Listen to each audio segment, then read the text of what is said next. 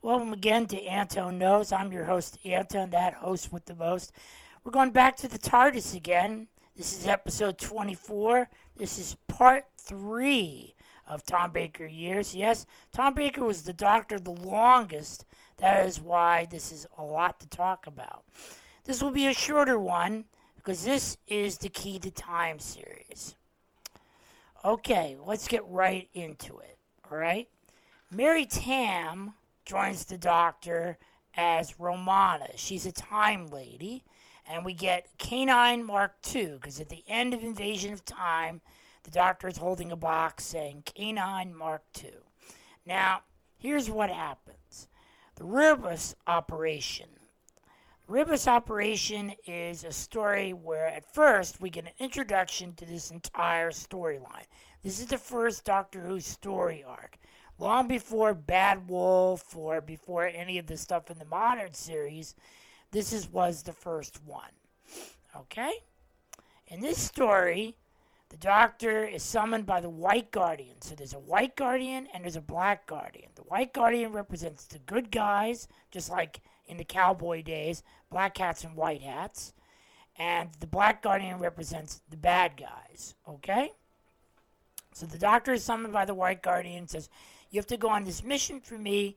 You have to find this segments of the Key to Time that are travel throughout the universe, and you have to go find them, and you have to reassemble the Key to Time into this perfect cube, and no being should ever have it because it is one of the most ultra-powerful things in the universe. So beware the Black Guardian, okay? So the Doctor at first says, what if I say I don't want to do this? The White Guardian says, nothing will happen to you. You mean nothing will ever happen? You mean nothing will happen to me? And the White Guardian says, yes, nothing, ever. Oh. So the Doctor meets his assistant, and he doesn't really care much for Romana. She's this big, tall girl. It's very intimidating.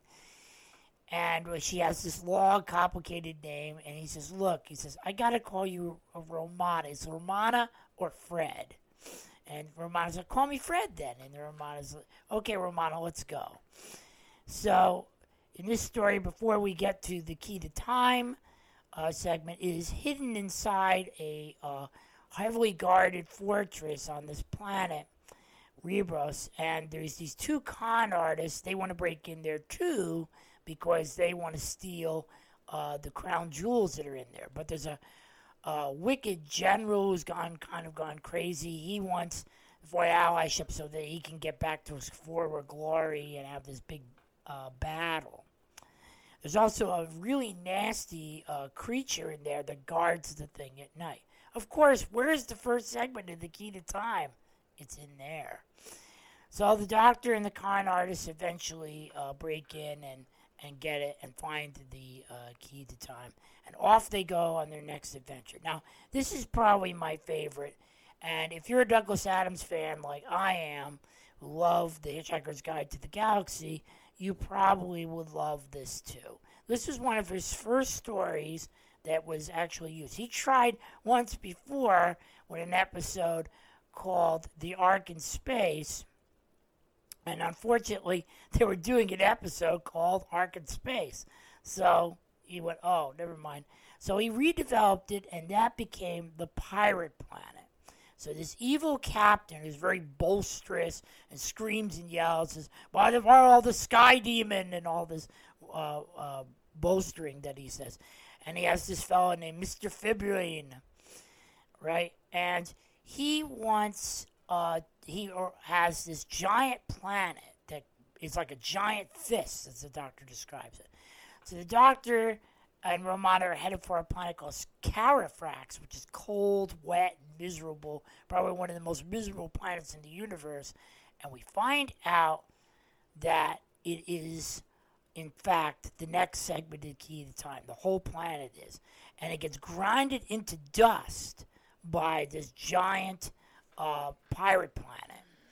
So the Doctor goes, what's it for?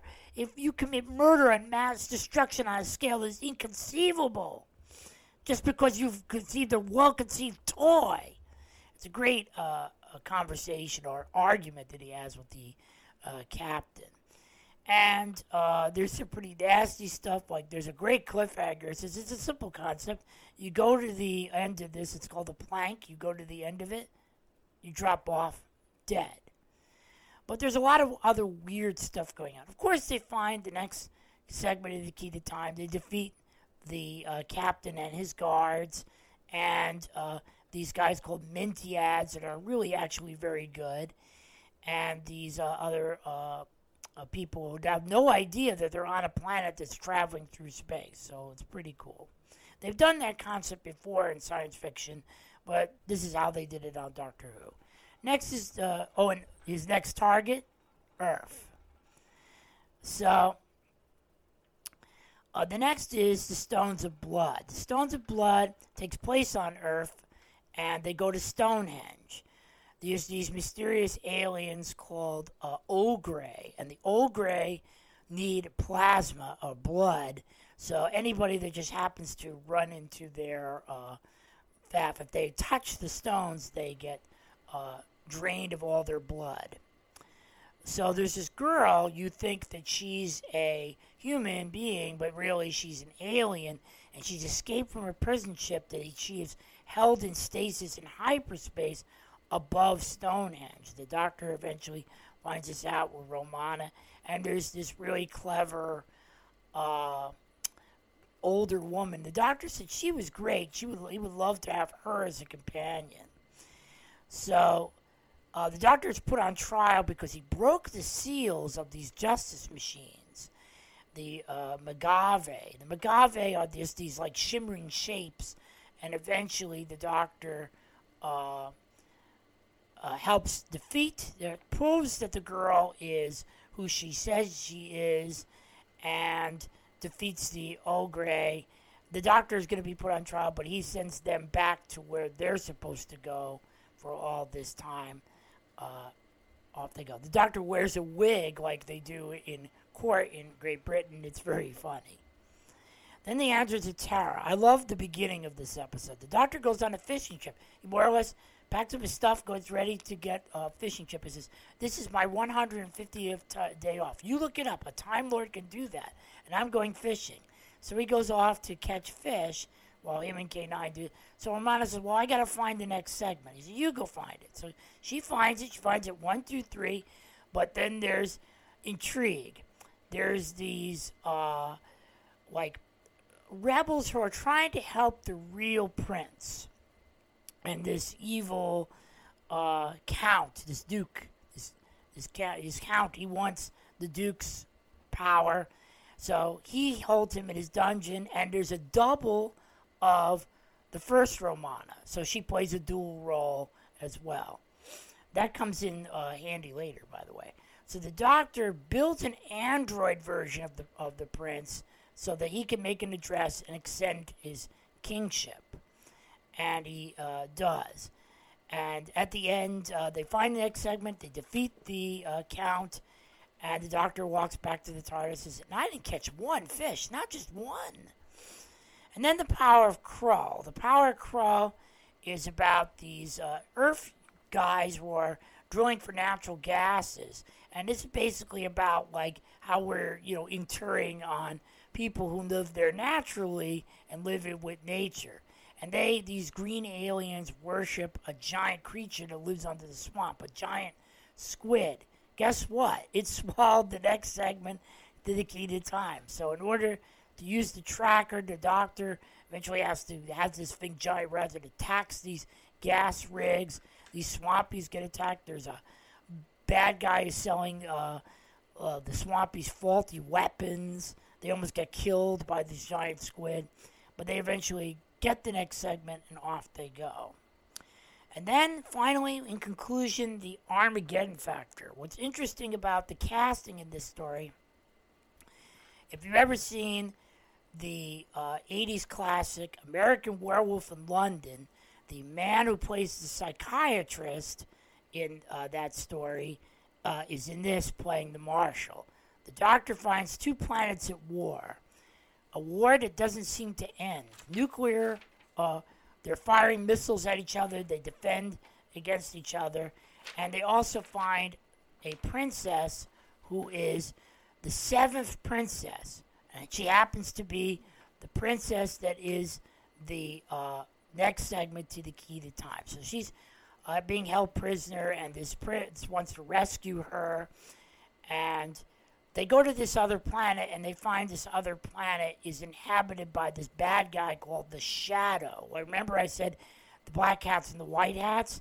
He represents the Dark Guardian.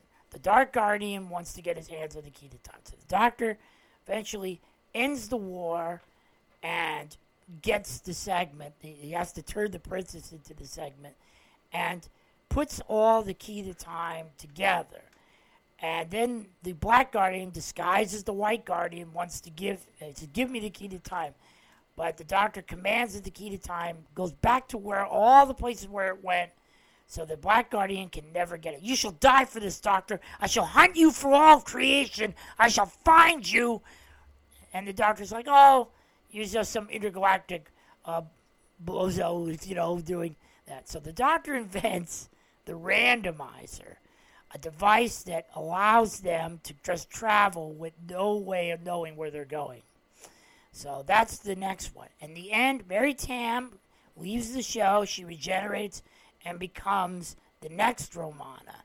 And it's the same actress who played the princess in this. What's up next? Well, we go to E-Space. We meet all kinds of other aliens. Old enemies return. Douglas Adams becomes the new script editor for Doctor Who. The most heavily rated Doctor Who episode ever watched. And probably one of the best. John Cleese makes an appearance on Doctor Who. Yes? That's next time on Anton Knows. See you then.